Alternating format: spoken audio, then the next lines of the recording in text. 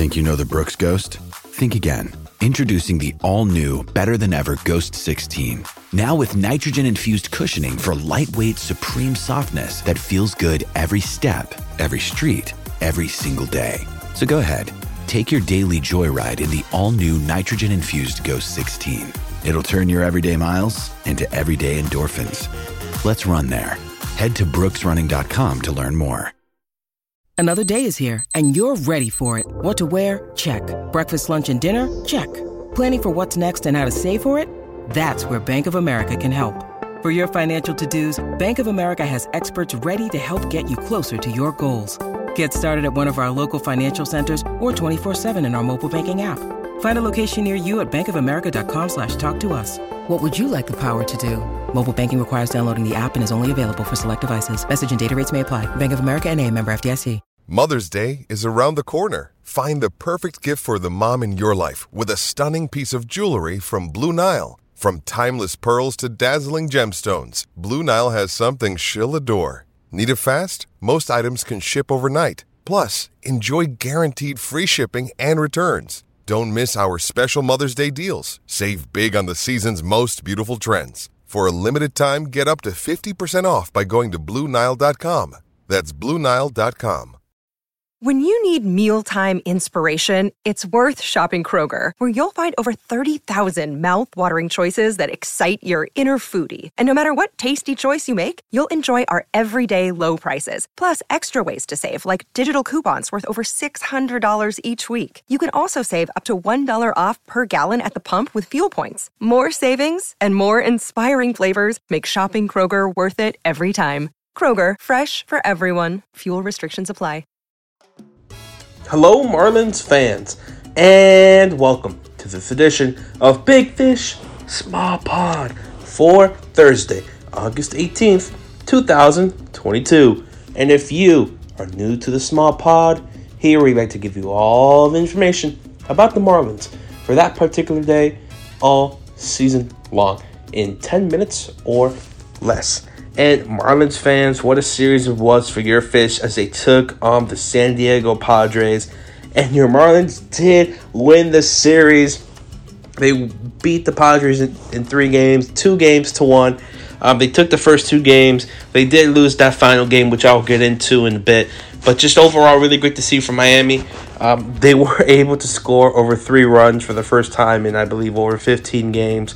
They did that in their second game. They scored at least 3 runs in every game, so that's at least something good to see. The Marlins are picking up a bit of steam. Just taking this series from the Padres is a big win. That's something that the Marlins really need, and against one of the best teams in baseball. Who just traded for just multiple players: Juan Soto, Josh Bell, Brandon Drury, Josh Hader. The list goes on. Really impressed by Sandy. He had a really great performance in that first game. Just overall, really great performances from Miami, hitting, pitching, except maybe for this last game, I would say. Going into this last game now, Marlins did fall to the Padres 10-3. It was just early on. The Padres scored 5 runs, and that was basically it. The Marlins had to play behind the entire game. And when you're down 5-1 after the first inning, then it's really hard to come back from that. It was a home run by Jake Cronenworth, who had a grand slam. Fly ball, deep right field. Back goes Brian Anderson onto the track at the wall. The San Diego Padres are in Miami. And Jake Cronenworth sends one to the Cron Zone. The Padres jump out to a 4-0 lead. Ha-Seong Kim had a double scoring Trent Grisham. And just after that, it was difficult for the Marlins. They were playing behind, and when you play behind early on, it's really difficult to come back up. When you look at some of the performances, maybe Pablo giving up those 5 earned runs in that first inning was really difficult, but he did not give another earned run going into the 5th inning. But overall, just not really great from Pablo. Elias Hernandez, 3 hits, 3 earned runs. Just pitching performances weren't really up to maybe par how they were in the prior games. I think it's maybe just an anomaly, you could say, especially from Pablo, but it's the way he's been performing just a little bit as of late. It's been a little up and down.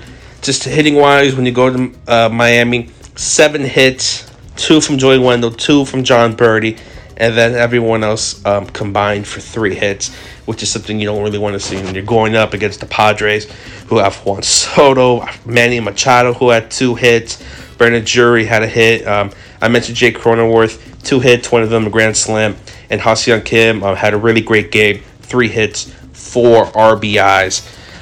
Really great performance from the Padres, I have to say. Just overall, just have to give them their flowers.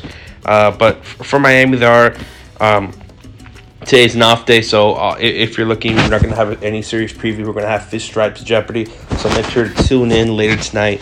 But Miami, we will be back for a preview Friday at 9 o'clock. Yes, a 9 o'clock preview as the Marlins play their first game against the Dodgers in LA at 10:10. So that's going to be, so we might have to stay a little late for that series. But before I go, I want to talk about some of the young prospects, especially the draft class the Marlins had this year, 2022, and how some players are performing as of late. Because I believe that's really important to see how these young players are performing now for Miami, and just to see where they're at and how their performance can really look towards in the future. Just overall, the first one we have to mention is Jacob Berry, the first rounder for the Marlins, one of the top picks in the draft going into it. Looked at one of the best just hitters overall for Miami. So you have to start looking at him, and starting off with Jacob Berry. He started off slow, but he's really been picking him up as of late. In his last couple games, he has 1 hit, 3 hits, total bases, home runs. He had his first career home run as a professional ball player on August 17th. So it's really great to see from Jacob Berry. And you just look at his career stats so far, very limited. 67 at-bats, 17 games, 5.55 OPS, hitting .209, slugging .269, and OBP of .286. I think also, he has to, maybe limit on the strikeouts. 4 walks and 12 strikeouts. That's not really something you want to see. Hopefully he can even that out. But I think Jacob Berry has been improving. I think, when you have just a young guy like that and he's playing his first professional games, I can just imagine how nervous he is. And then going up to single A, with it's even tougher competition. And I believe Jacob Berry will come back to where he was at LSU eventually later in the season, his career. He still has lots of potential, and it's good to see that he's finally just coming up after just a little bit of a slow start. Next one, we'll our second round pick, Jacob Miller. I'm only going to do a few, I'm not going to go all 20. Jacob Miller, second round pick for the Marlins, have played so far in 2 games, started 2, and has not been great. 16.2 ERA, yes, 16 in 1 2/3 innings pitched. Just not really great to see from him. When you're starting the game and you're giving up already in the second game, he gave up 2 hits, 4 runs, 3 earned. He gave up a home run. He walked the batter. He has only struck out 1 batter so far in his career. But it's not, Jacob Miller's not really starting off as hot as maybe many people expected. But I believe he'll level out. Again, he's very young. He's playing in rookie ball. So I do think that Jacob Miller will eventually have his stock, go up and everything, and really turn out to be a consistent pitcher. But I think just right now he's just kind of like how Jacob Berry was just struggling a bit. I think it's the same way for Jacob Miller. And then the one player I do want to mention, I think you have to shout out, probably one of the best, late round additions from Miami, 14th round from Missouri, Torrin Montgomery, and he's torn it up. Sorry about that bad joke, but he's been really great so far overall, and you want to go and you want to add rookie ball as well with SCL. He has an OPS of 7.53, averaging 277. So I think, when you get a guy like that in the 14th round, he's providing how good he's just been providing for the team this far in his career, and really providing, hits, home runs, just really doing well there for Miami, getting some nice doubles.